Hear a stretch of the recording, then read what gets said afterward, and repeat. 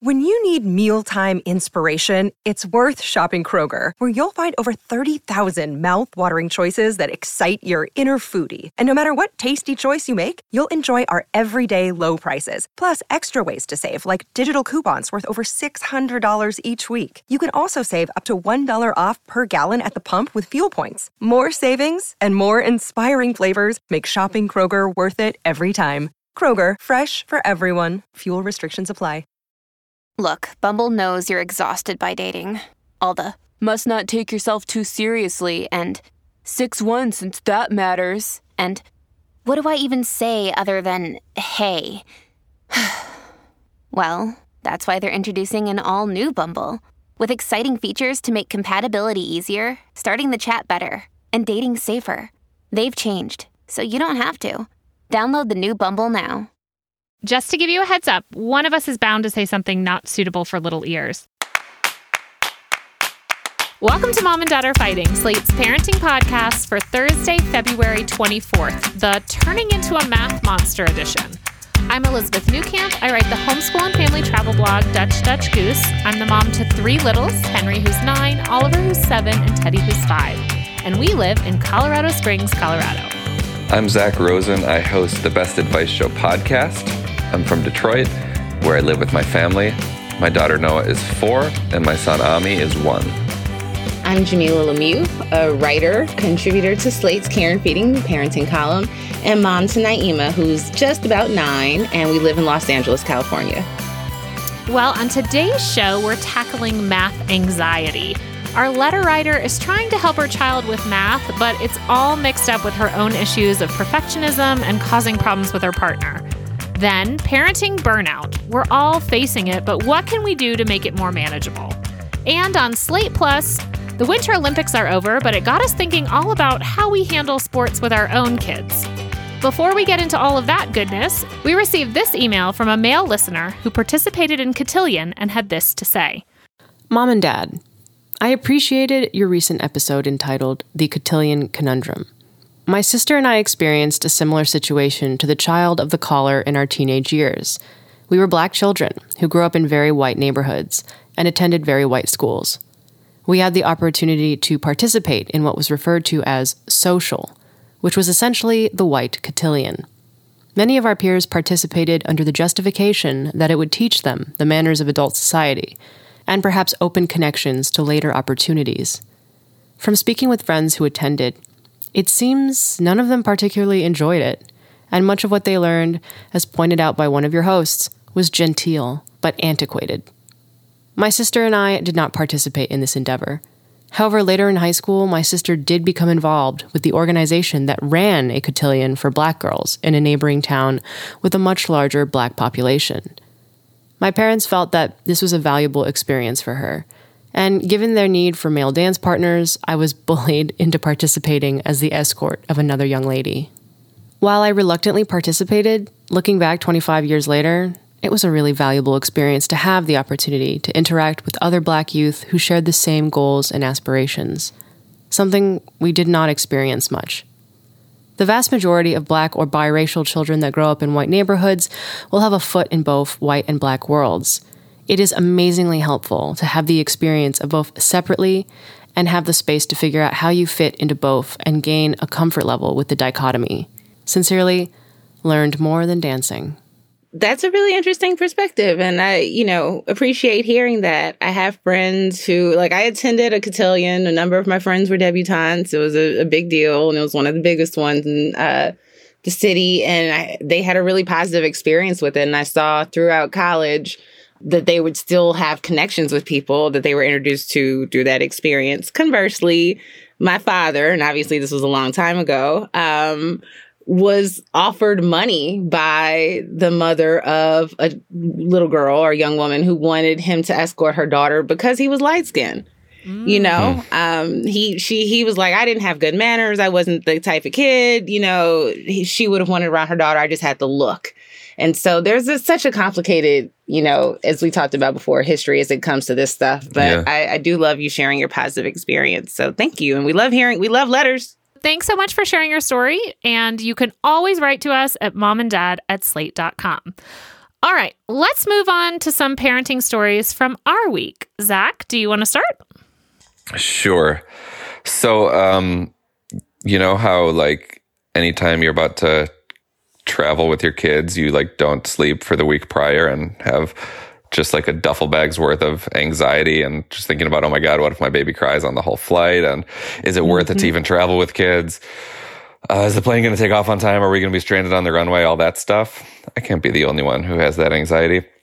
So we were planning a trip, and we had a flight last week that was set to leave from Detroit to go to Arizona, where we were planning on going to visit family. The day before our flight, I get a notification from my weather app. It's like, bro, there's about to be a huge storm. Oh no. Yeah. It said, bro.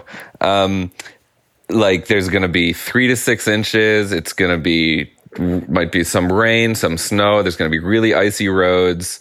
So I started talking to Shira, like, we need to try to get off earlier. Otherwise, we are not going to get on that flight tomorrow. And so like a champ, she's a champion travel agent. She is able to switch our flights at no cost. And we moved the flight up 24 hours, which means now we just have like a half a day to pack. We hadn't really started packing. We had to get a bunch of stuff together, and we just like go into overdrive mode and get everything ready, pack the carry-on, pack the suitcases, and we're planning to send the kids to school the following morning just for half a day so I can, clean the house a bit so she can get a half day of work in at her office. And then we get a call from my son's school at noon. This is like an hour before we're supposed to pick him up and head to the airport. Ami has a fever. You need to come pick him up. So I'm just like, oh, why? I want this vacation so bad. Please, why are you getting sick now? So I go and pick him up, and the teacher thinks maybe it's an ear infection because he's touching his ear. Thankfully, I don't know if you all know this, but my wife is trained in internal medicine and pediatrics. So she's a doctor, and I took him over to her office. She looks with an otoscope in his ear, and indeed, actually her colleague looked, and indeed, it looks like he has a minor ear infection. So now we have a couple hours to get to the airport and also fill a prescription for amoxicillin. We call it into a CVS, like near the airport. We are in the car and just flooring it, and we think that we're going to make the flight. Like, I think we're doing okay. Get the medicine. Ami seems to be calm. We gave him some Motrin. His fever came down a bit. We get to the airport. We scarf some sandwiches right before we get on the flight. Change him into pajamas. Give him his medicine. Get on the flight. We actually get on the flight. He's sucking his pacifier. Eventually, he falls asleep. He slept for the whole flight, guys. We made it. We made it. And he didn't flip out on the plane. It was amazing. A real travel triumph. We're here. We're here in Arizona. You have to take each of those, as their own little miracle, I think. Absolutely. A series of miracles. A series of miracles. I feel so grateful. So wait, is amoxicillin the key to traveling with the kid? That's for the ear infection. No, I know. I'm just saying, does it also maybe make it a little bit easier? Maybe. I don't know. I mean, I think it was the Motrin. Maybe the excitement from the day. I don't know. When we traveled with little ones, we would always try to have like a really exciting airport time. Just like, look at all this stuff, in hopes that like when we got on the airplane, it was just like, That is very helpful. Yeah. The more stuff we do during the day, the easier the flight is at night. True. My key to traveling with kids is that if the baby cries, you should take the baby, because people are much kinder to dads with crying babies than they are to moms with crying babies. Like when Jeff would hold one of the crying kids, it was like everyone wanted to help him. And when I would hold the crying kid, they were just like, why can't you make your baby be quiet? Freaking patriarchy. I'm sorry on behalf of men. That's such bullshit. But use that to your advantage. Use it to your advantage if you can. I'll exploit it if I need to. Jamila, how about you? What's going on with you this week? So first, Naima on her own deserves a triumph because in one weekend, she did 2 performances of her first dance recital. This was a dance recital that was postponed from Kwanzaa because of COVID. And she played in her first basketball game. Ooh. Amazing. In the little league she's playing in. And so, like, I'm just awed by her versatility, but also a little overwhelmed by the amount of time that these activities took. Yeah, how many days a week are you doing that? Right now, dance is only once a week on Saturdays, as is basketball. But before, and hopefully again soon, dance is like Monday, Wednesday, Saturday. And if she does Monday and Wednesday, we would probably let her off the hook for Saturday dance, so she could just do basketball on Saturday. And she does basketball on Friday night practice and Saturday games. So she does practice with her dad, but, you know, I go to the game, of course. And so the dance performance was amazing. And it's this big show. And it's like, if you live out here, you might be familiar with the company. They have adults, you know, it's not just the kids. So it's like a real professional dance show that your children happen to be in. It was also 2.5 hours long. Oh my God. So as a person who struggles with attention span and whose child was only in the second half, because the kids were only in the second act, it was a lot for me. I have to admit, it was a lot. I enjoyed it. But so there was a performance on Friday night and a performance on Sunday afternoon. Did you go to both? So I went to, funny enough, so Naima's dad and I went to both. Her brother and stepmom weren't able to make it on Sunday. And Naima was upset at her. We had to have a talk about it. She was like, why, you know, I worked so hard. My brother should see both of my shows. And I'm like, well, they do multiple. First of all, they were limited tickets because it was a very small, you know, performance because of COVID. And I said, and also the reason that they do multiple shows is so that everyone can see it. But like, you can't really expect your friends and family to come to like every performance. And so when I so much as like sniffed the idea that maybe I would only be at one, she looked at me like, on Sunday, I came, I swiped my ticket and I left and I came back after intermission. That's how to do it. Hey, listen, I think that's perfectly acceptable. Yeah. You don't have to be watching all these other kids dancing. They were adults. Yeah, they're adults. You posted a little snippet of both things on Instagram, and it is just like she just always has this presence. It's just so charming. But I think there's no shame in you not sitting through the first half of the performance in which she doesn't even perform in twice. Totally. Right? I felt bad, you know, because I'm like, somebody else could have had this seat. But I had to be there to see her. There was no way out. Yeah. So I was either, you know. That's efficient parenting. Thank you. Well, I have like a triumph plus just like a quandary about parenting. So we took kind of like a wild trip to Fort Collins, Colorado, which is only 2 hours north of us. And so we could go there for a day trip, but we thought we have this long weekend. Let's go stay up there and just do some things are just totally normal. They have a really great rec center that has ice skating and has swimming. So we went and did that. And then in Cheyenne, just over the border into Wyoming, they have this bison farm you can go on. And it's like they're raising bison for meat, but you can take this weird train and feed these bison. And one of the things they let you do is, this sounds so gross, and I did not do it, but my husband and my son did. Put food in your mouth and lean out of the train, and the bison will lick it out of your mouth. So French kissing bison. Got it. Kissing bison, yes. And Henry, despite every time making this face that was just like, oh, yuck, just kept doing it. So like, how many times, you know, and he said, like, where else am I going to kiss a bison? I was like, all right, fair enough. So he did that. But then we met up with friends in Rocky Mountain National Park to go sledding, because one of the things I love doing is being able to go back and visit places that we have been in the summer, but then kind of see how they change in the winter. And one of the things you can do at Rocky Mountain is actually hike across this lake. It freezes all the way. You hike over to the other side. In the summer, we had hiked around it, but now we got to hike over it. But they also have a pretty decent sledding hill. So we brought our sleds with us, went there. This is like the kind of sledding hill where you should not be in a tube because it is in the national park. So there's like an icy river on one side and some trees. And so you really, in the plastic sleds where you can have your feet down, you have some more kind of traction. But we got there early. We had pretty good sledding runs. There are 4 adults, so 2 adults up at the top, 2 adults down at the bottom. As the temperature dropped but the sun came out, the run got icier and was kind of taking kids either towards the trees or towards the ice. But as we had kind of finished up, there are other parents coming. And the big debate is like, do I get involved with these other parents to say like, hey, the sledding run is a little, like it's getting a little dangerous. Jeff and Ryan, the other dad, rescued a 9-year-old boy who went through the ice into the stream. It's -7 or so. So if you're wet and you don't get changed, you're going to be in trouble. But then this group of parents came up and they had all these little kids. And I just, I'm like saying to Jeff, I should go say something to them. It's like, I don't want to ruin their fun. And I don't want to act like, hey, I know better. But I also feel like if I arrived, I would want someone to say like, hey, all the sleds are kind of going towards this tree or towards this. And sure enough, I ended up not saying anything at first. And sure enough, the first 2 sleds came down with parents. They were totally fine because the parent is keeping it slow and keeping their feet down. But the first sled that came down with a sort of middle range child, probably 7-year-old, went right towards the tree. And we're all down there screaming, bail out, bail out, bail out. And she does bail out. She, of course, hits her face on the ground and it's icy. I mean, she was fine.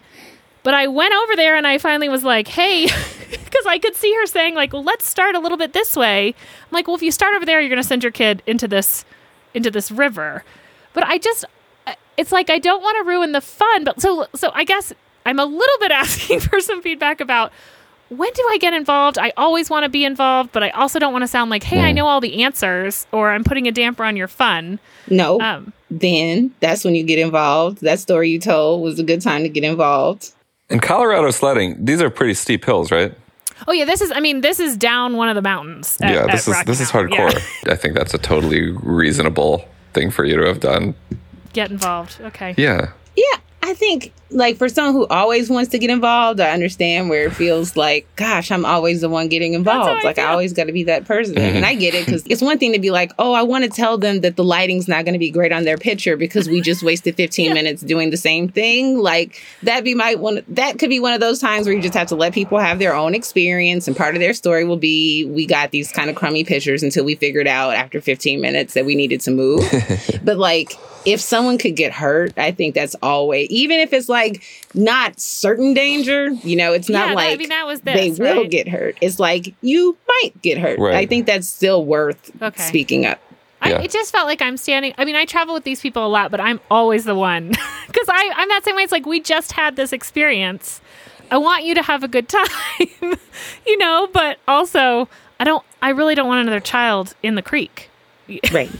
Yes. Safe fun. All right. This podcast is sponsored by Ramp. Are you the decision maker in your company? Consider this. For the first time in decades, there's a better option for a corporate card and spend management platform. Meet Ramp, the only corporate card and spend management system designed to help you spend less money so you can make more. Most corporate credit cards offer points as incentives, but those points amount to less than their worth in real cash value. Ramp's business cards offer you cash back, real money in your pocket. Plus, you control who spends what with each vendor. And Ramp's software collects and verifies receipts automatically, which means you'll stop wasteful spending and close your books in hours instead of days. Businesses that use Ramp add up to 5% to their bottom line the first year. If you're a decision maker, adding Ramp could be one of the best decisions you've ever made. And now get $250 when you join Ramp for free. Just go to ramp.com/easy. Ramp.com/easy. RAMP.com/easy. Cards issued by Sutton Bank and Celtic Bank, members FDIC. Terms and conditions apply.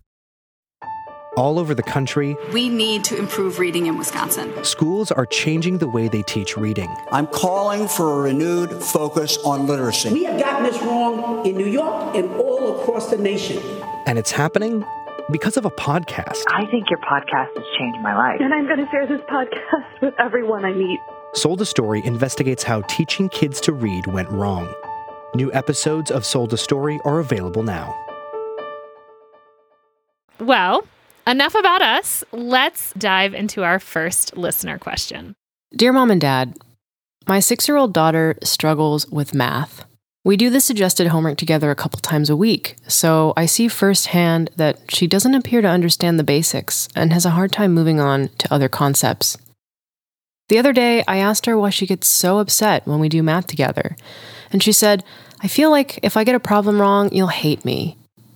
Oh, I have tried sending her to math prep and making fun games. I've also tried to not act like a monster. To no avail. I've asked my partner to take over math assistance, but he forgets, unless I nag him. For context, I come from an immigrant background and a household where academic achievements were highly emphasized. This turned me into a perfectionist with anxiety issues. My daughter is also Black, so the idea of her being bad at math fills me with dread.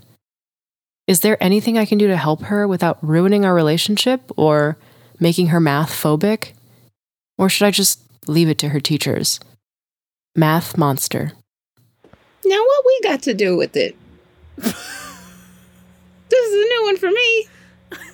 I've never heard Black people are bad at math. I kid. I understand what you're saying. This is part of your anxiety about them performing. But my first thought was like, wait a minute. Don't tell me there's a stereotype that I somehow missed out on, that I could have leaned on because I'm bad at math. Go on, Zach. I mean, first of all, this is me. I'm not the parent, I'm the kid. I always struggled with math. I still have some shame around it. I'm far enough removed from school now that I'm okay knowing now that, like, it's okay. This isn't going to dictate the rest of your life if you aren't good at math. But you're in the thick of it now. I get it. I mean, there's a lot I think we can say about this. The first thing, obviously, and you probably know this, but when your kid says, I feel like if I get a problem wrong, you'll hate me, you obviously have to reassure the heck out of them that that is not true.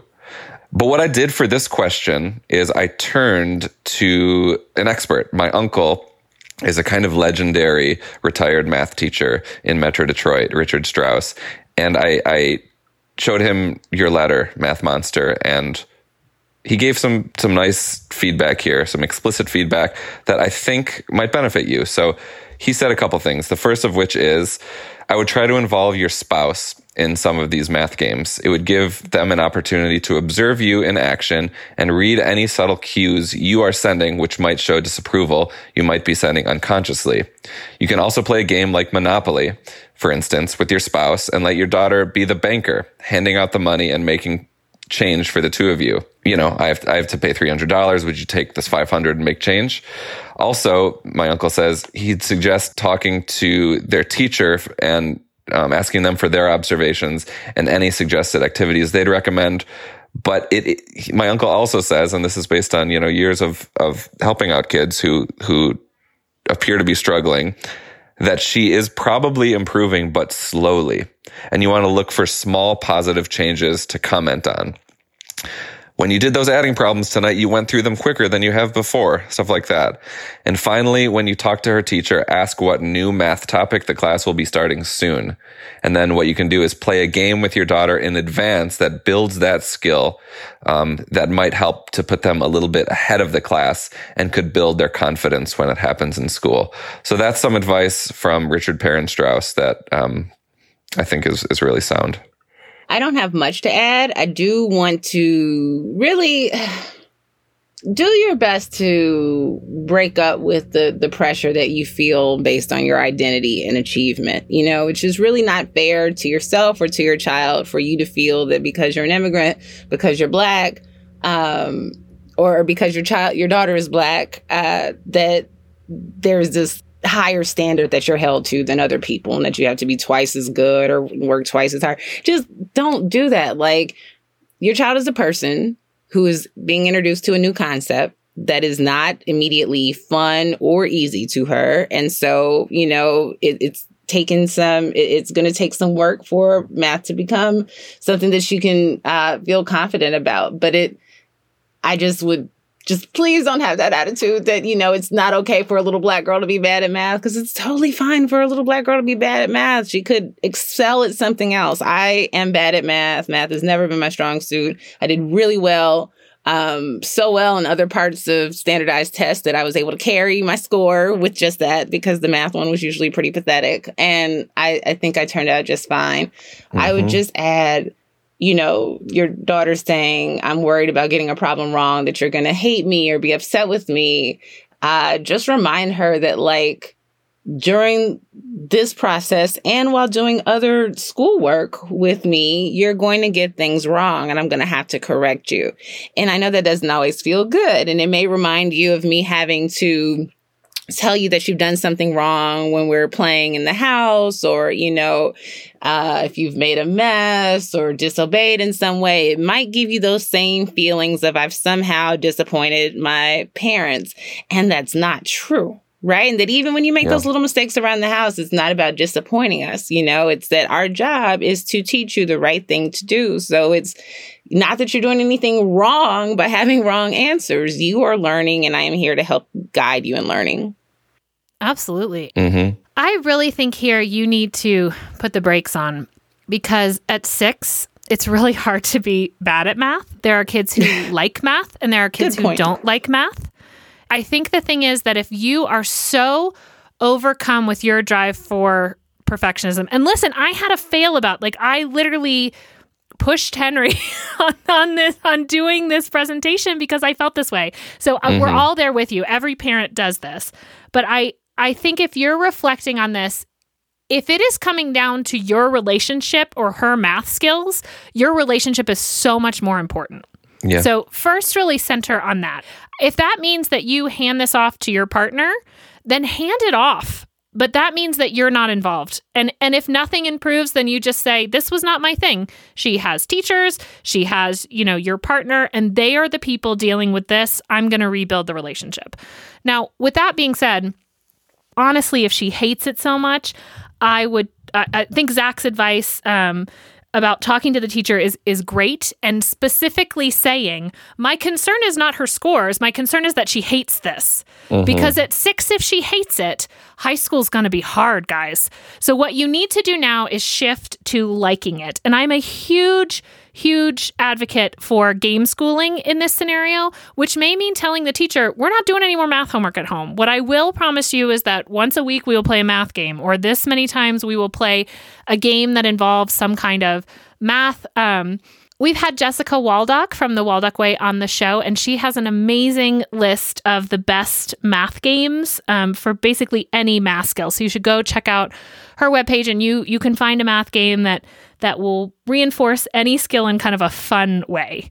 A couple that we love here are Boom Goes the Dynamite, which I have recommended before, and I love it because you can really adjust it to be slow and working together. You can adjust it to be fast-paced, whatever your kid likes, and you're going to get the most out of, and you can play as a family. We play as a family, letting Teddy do basic addition using counters while we play, but we play with Henry going really fast because he likes that. So fast, in fact, that I actually can't play with him anymore, him and Jeff play. I also really, if your kid is into playing computer games, then I really love the Prodigy Education game. It is a computer game. You can get an app for it. There's a free version that you can try, and if you like it, you can get a subscription. You don't have to have the subscription, but it allows them, it has gamified math. These are really good ways to let your kids enjoy doing math. The other thing is that math is everywhere in your life. So if you can just say, we don't have to do these problems. We love cooking together. We're going to cook together, but today we're not going to use the cup. The cup is missing. We can only use the fourth of a cup. So let's figure everything else out. You're doing fractions, you're adding, you're all of those things are there. We're going to double this recipe. You can sneak math in so many places. If you guys like shopping, go shopping together, but pay with cash. Have her do all the cash stuff. Have her add up things at the grocery store. There are these ways to integrate it, just little pieces every day, that this is just how our family does this little math. And leave the homework for school, because it's ruining your relationship. I have this happen in homeschool. The kids, the work sometimes gets really hard, and they get really frustrated with me as the teacher. And I find that the best thing to do is kind of back up. Another thing is to ask, show me what's hard about this, because it sounds like if her basic skills are lacking, the multiplication, the addition, and you're moving to something more complicated, she may feel like she can't move. And what I would recommend then is if you're moving to long division or two-digit numbers times two-digit numbers, get a little multiplication chart and let her use that when doing the homework or the math work, so that basic memory, those basic skills that she's not there yet, can be used you don't have to do that in addition to learning how to do this new type of math. So I think there's ways just to break it down. You should absolutely be having a conversation with your teacher. It's hard when your kids get frustrated, but I just have really found that if you can calm down the frustration, there's the opportunity then to learn again. But nobody can learn when everybody's stressed and then you're doing more math. I don't know. What do you think about, because you're forthcoming, Math Monster, with your anxiety and your kind of the kind of generational stuff that you're bringing to bear here. What do you think about letting your kid in on that? Like, I have been giving you a hard time because I was raised to be a perfectionist. I have all this anxiety around it. Like, do you think that could help to kind of give your kid some context to your madness? I think so. I think that's something that, because it's going to come up with a lot of other stuff. It's not just math. It's not just school, So let your child know that this is something that, in age appropriate terms, that you're working against, that you're trying to manage. And so that you want your expectations to be reasonable. But sometimes, you go back to that place where you feel like you have to be perfect or you have to be more than, and that's not how you want her to judge herself or feel about herself. And so that she shouldn't feel that pressure. And she will likely call you out over it over the years, children of immigrants, as well as Black kids who got that, work twice as hard to get half as much speech growing up, are very vocal, about the ways that they were made to feel coming up. And so if you can get in front of this now, it can be something that you all work through together as opposed to a burden that you're passing on. Yeah. Yeah, like exposing your anxiety is a demonstration of your imperfection, which is going to be helpful for your kid to see that they're not the only ones that aren't perfect. Especially when you're telling them that failing, like not getting something right, is part of the process. To let them in on yours, right? Because, I mean, a lot of math is getting it wrong until you get it right. Like, that's the whole idea of proofs. It's like, oh, God, I don't want to talk about proofs. The last thing I think is that to find out, too, like, what does your daughter love doing and how is math related to that? Because even those of us that feel like we were bad at math, we're not bad at all math. We're good at the math related to what we need to do, whether that's like budgeting or if you want to go into any kind of science field, like what math specifically do you need for that? And it's okay to focus on that. It's okay for some skills for you to say to your kid, like, hey, we really need to get this down, or like this other stuff, we just need to get through this. You will probably never need to use this again, and that's okay. So let's just figure out how to get that passing, right? We don't need to ace the stuff that we don't need. One of the things that is hard, I think, about the American school system is like, you have to be good at everything, as opposed to saying like, I may literally never do this because I'm not interested in any field. Yep. I can really feel, I mean, I just think this is, if it's not this, it's going to be reading. It's going to be something else. Let yourself off the hook. Well, Math Monster, please keep us updated on how things are going. Everyone else, if you have a parenting question of any type, send it to us at momanddad@slate.com. Talking about money can be so hard, especially when the person you're talking to is still learning how to do long division. That's why Million Bazillion, a Webby-winning podcast from Marketplace, is here to help. I'm Bridget, and with my fellow co-host Ryan, we help teach your little ones about complex topics like bankruptcy, climate change, and why there's so much gold at Fort Knox, and so much more. Listen to Million Bazillion wherever you get your podcasts. All right, Shasha, let's hear our next question. Dear Mom and Dad, how do you deal with parenting burnout? Long story short, we've been stuck inside for most of the past 2 months thanks to back-to-back colds, snowy weather, and COVID quarantine. My kids are 3 and 4. I'm burnt out, overstimulated, not at my best, and crawling out of my skin. Even if I get time to myself, it just doesn't feel like enough. I know I'm struggling with depression symptoms. I started seeing a new therapist, but they're on maternity leave until the beginning of March. Everything just feels like a lot right now.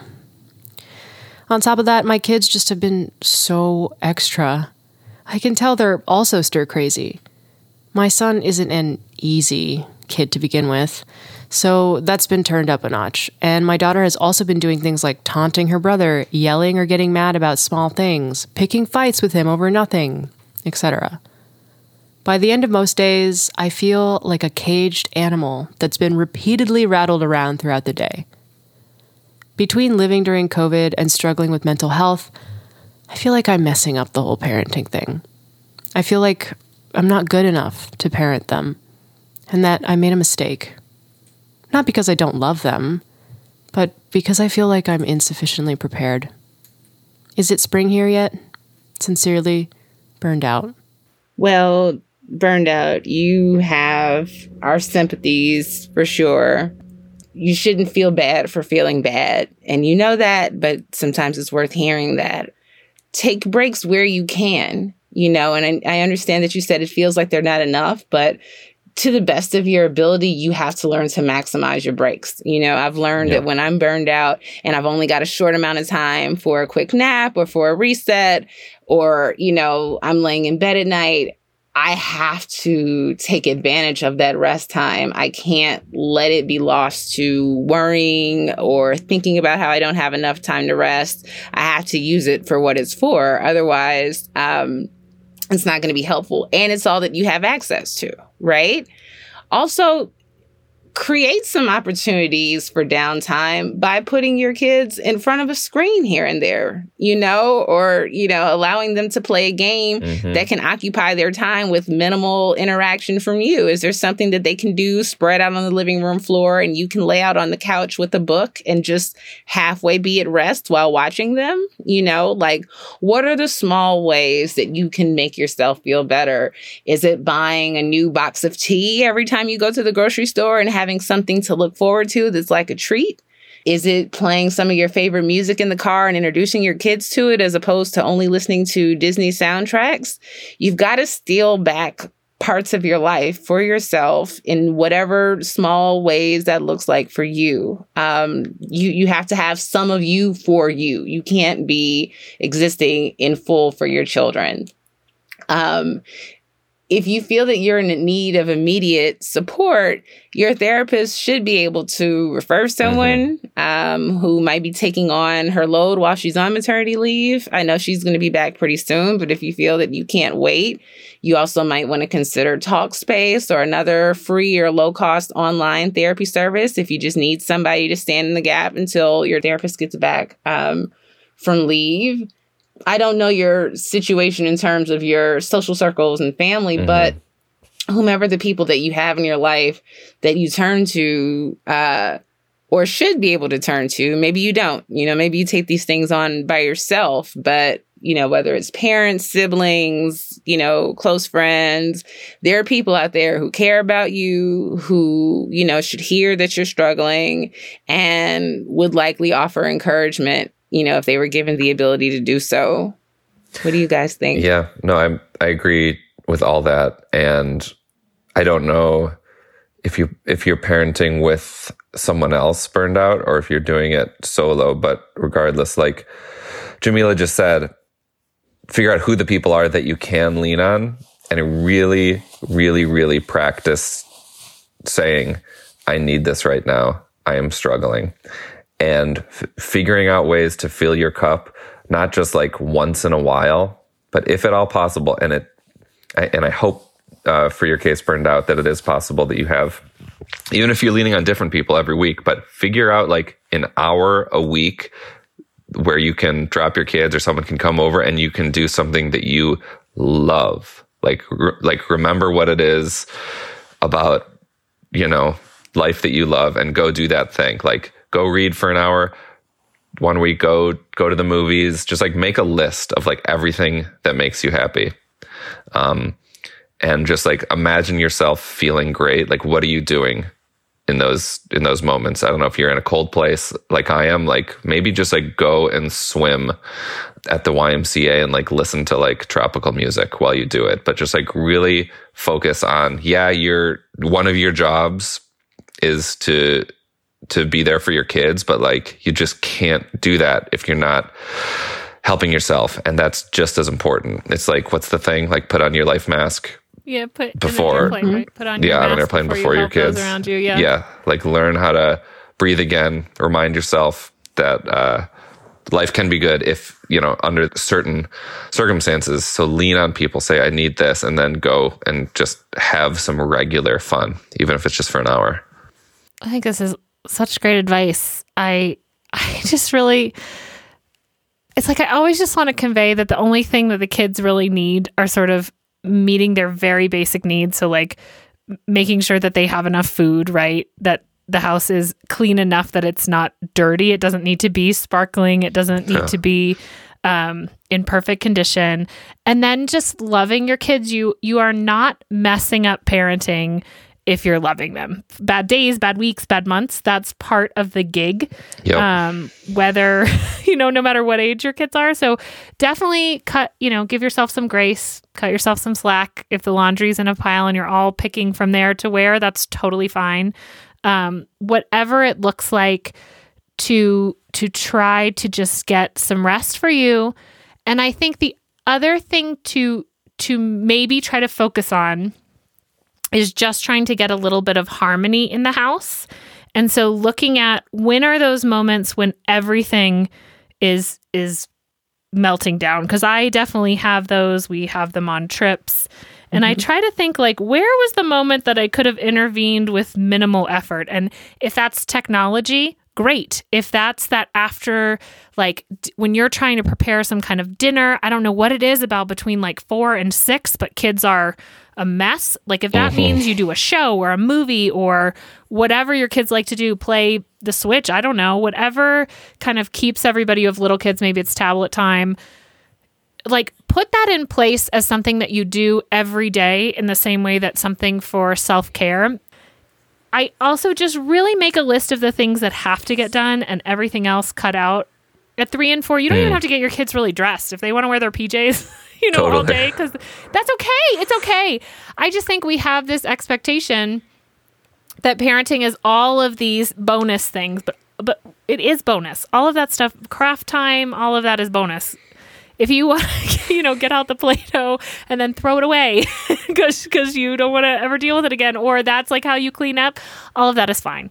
So I think just letting yourself off the hook and know that even on your worst day, your kids are just excited that you're there. Your kids only really care that you love them and that you're parenting them.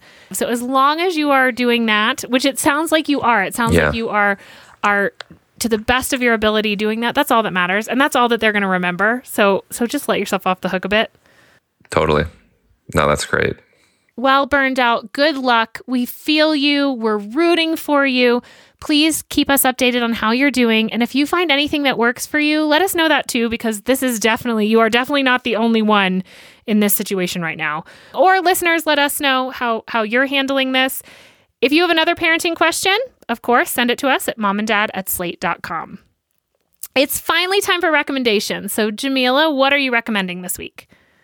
I am remiss in recommending like the best TV show in the world right now, Abbott Elementary. If you have not yet watched Abbott Elementary, it is such a treat. It's about a public school in Philadelphia with these, teachers that feel so realistic and they're hilarious. And the principal's like a Black female, Michael Scott. It's shot Office style, so it's documentary style. And it's just really great. Tyler James Williams from Everybody Hates Chris is on there as one of the teachers. And he's just grown up wonderfully. And it is just so funny and so sweet. I think if you've ever spent any time in a public school, it will feel familiar to you in a lot of ways. And it's just really, really good. It's a family show. It's really funny. And it's also a family show at once, which is pretty rare. So you watch it together? We watch it together. That's sweet. I just had a friend ask me like, hey, what are you watching that's kind of light? We were going through shows and we were like, gosh, this is all so heavy. So Abbott Elementary for light, feel good, some good laughs. Yeah. Where do you watch it? ABC or Hulu. Great. Thanks. Check it out. Zach, how about you? So you know how, I don't know, like so many kitchens I go into now have the Trader Joe's, like everything bagel seasoning. Yeah. The little thing of it. And like, if you like that stuff like I do, you're going to go through that really fast. And then you're just going to start collecting all those little containers, which is a waste. my recommendation today is to make your own everything seasoning.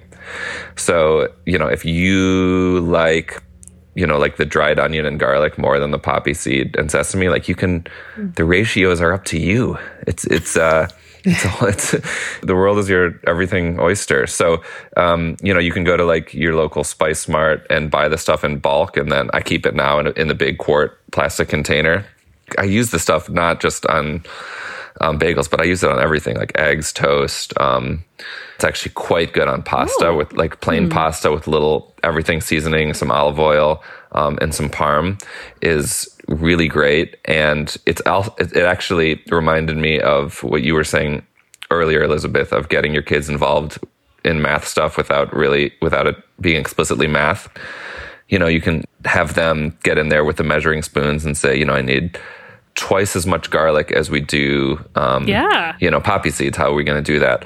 So it's a fun kind of family thing. It's not messy because it's nothing gooey. If you spill something, you can just vacuum it up. But this is my recommendation. I love this. This would be really good for me because I like it, but it's too oniony for me. There you go. But I like everything else. So I don't know why I never thought hey, I could just make my own and make it less oniony. Exactly. I love it. Well, I'm recommending using a visual timer, and I've actually, in the show notes is the one that we use, but there are a lot out there, so I'm sure you could find one. And you might be thinking, why would I need a visual timer? Time is a really complicated thing for kids, particularly if you have a child with ADHD who has zero. I swear that time passes differently for him. But this has helped so much. Ours looks like a traffic light, and I chose one in which he actually cannot see the time because he becomes really obsessed with the numbers or patterns and stuff because he likes that kind of stuff. So this actually hides the remaining time. But you can change how, when the lights light up. But ours is set kind of generally that 75% of the set time is in green. Then the remaining time is in yellow. And then at 0, it changes to red and has a little audible alarm that you can use as well, or just the colors. But this is how I find it really, really helpful. It's not that I use it to race against the clock. It's not about being done. It's about him kind of understanding the amount of time we've spent and setting a goal for that time. So we might set the timer for 25 minutes and then say we are going to do our math work for this 25 minutes. And our goal is kind of to get this page done. But if we go over, that's great. If we don't get it done, that's okay. But he knows that after the 25 minutes, we're getting a 5-minute break. And that really helps him focus. The goal is for the time that this is lit up for us to be focused on this activity, regardless of what gets done. We do also use it as kind of a fun thing for getting chores done or setting the table. We'll set it and try to get it done before the light turns yellow. But I save that for low stakes, not for academic stuff. Academic stuff is more can we focus for this amount of time?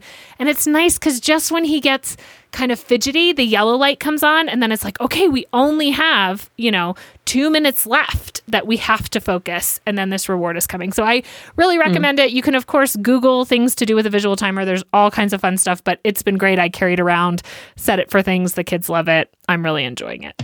Cool. All right, well, that's it for our show. Before you go, please subscribe to the show and leave us a review on Apple or Spotify. Also, if you rely on this show for parenting advice or for some company to keep you sane in this parenting journey, consider signing up for Slate Plus. It's the best way to support this show. It's the best way to support Slate. Members can never hear another ad on our podcast or on any other Slate podcast, and you get bonus content on this show and on other Slate favorites like Political Gabfest, The Waves, and Slow Burn. To sign up now, go to slate.com/momanddadplus. Again, that's slate.com/momanddadplus. If you have a question for us, email us at momanddad@slate.com or post it to the Slate Parenting Facebook group. Just search for Slate Parenting. This episode of Mom and Dad Are Fighting is produced by Rosemary Belson. For Jamila Lemieux and Zach Rosen, I'm Elizabeth Newcamp. Thanks for listening.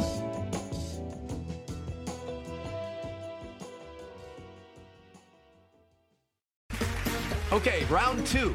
Name something that's not boring. A laundry? Ooh, a book club. Computer solitaire, huh? Ah, sorry, we were looking for Chumba Casino. That's right. ChumbaCasino.com has over 100 casino-style games. Join today and play for free for your chance to redeem some serious prizes. ChumbaCasino.com. No purchase necessary. Void where prohibited by law. 18+. Terms and conditions apply. See website for details.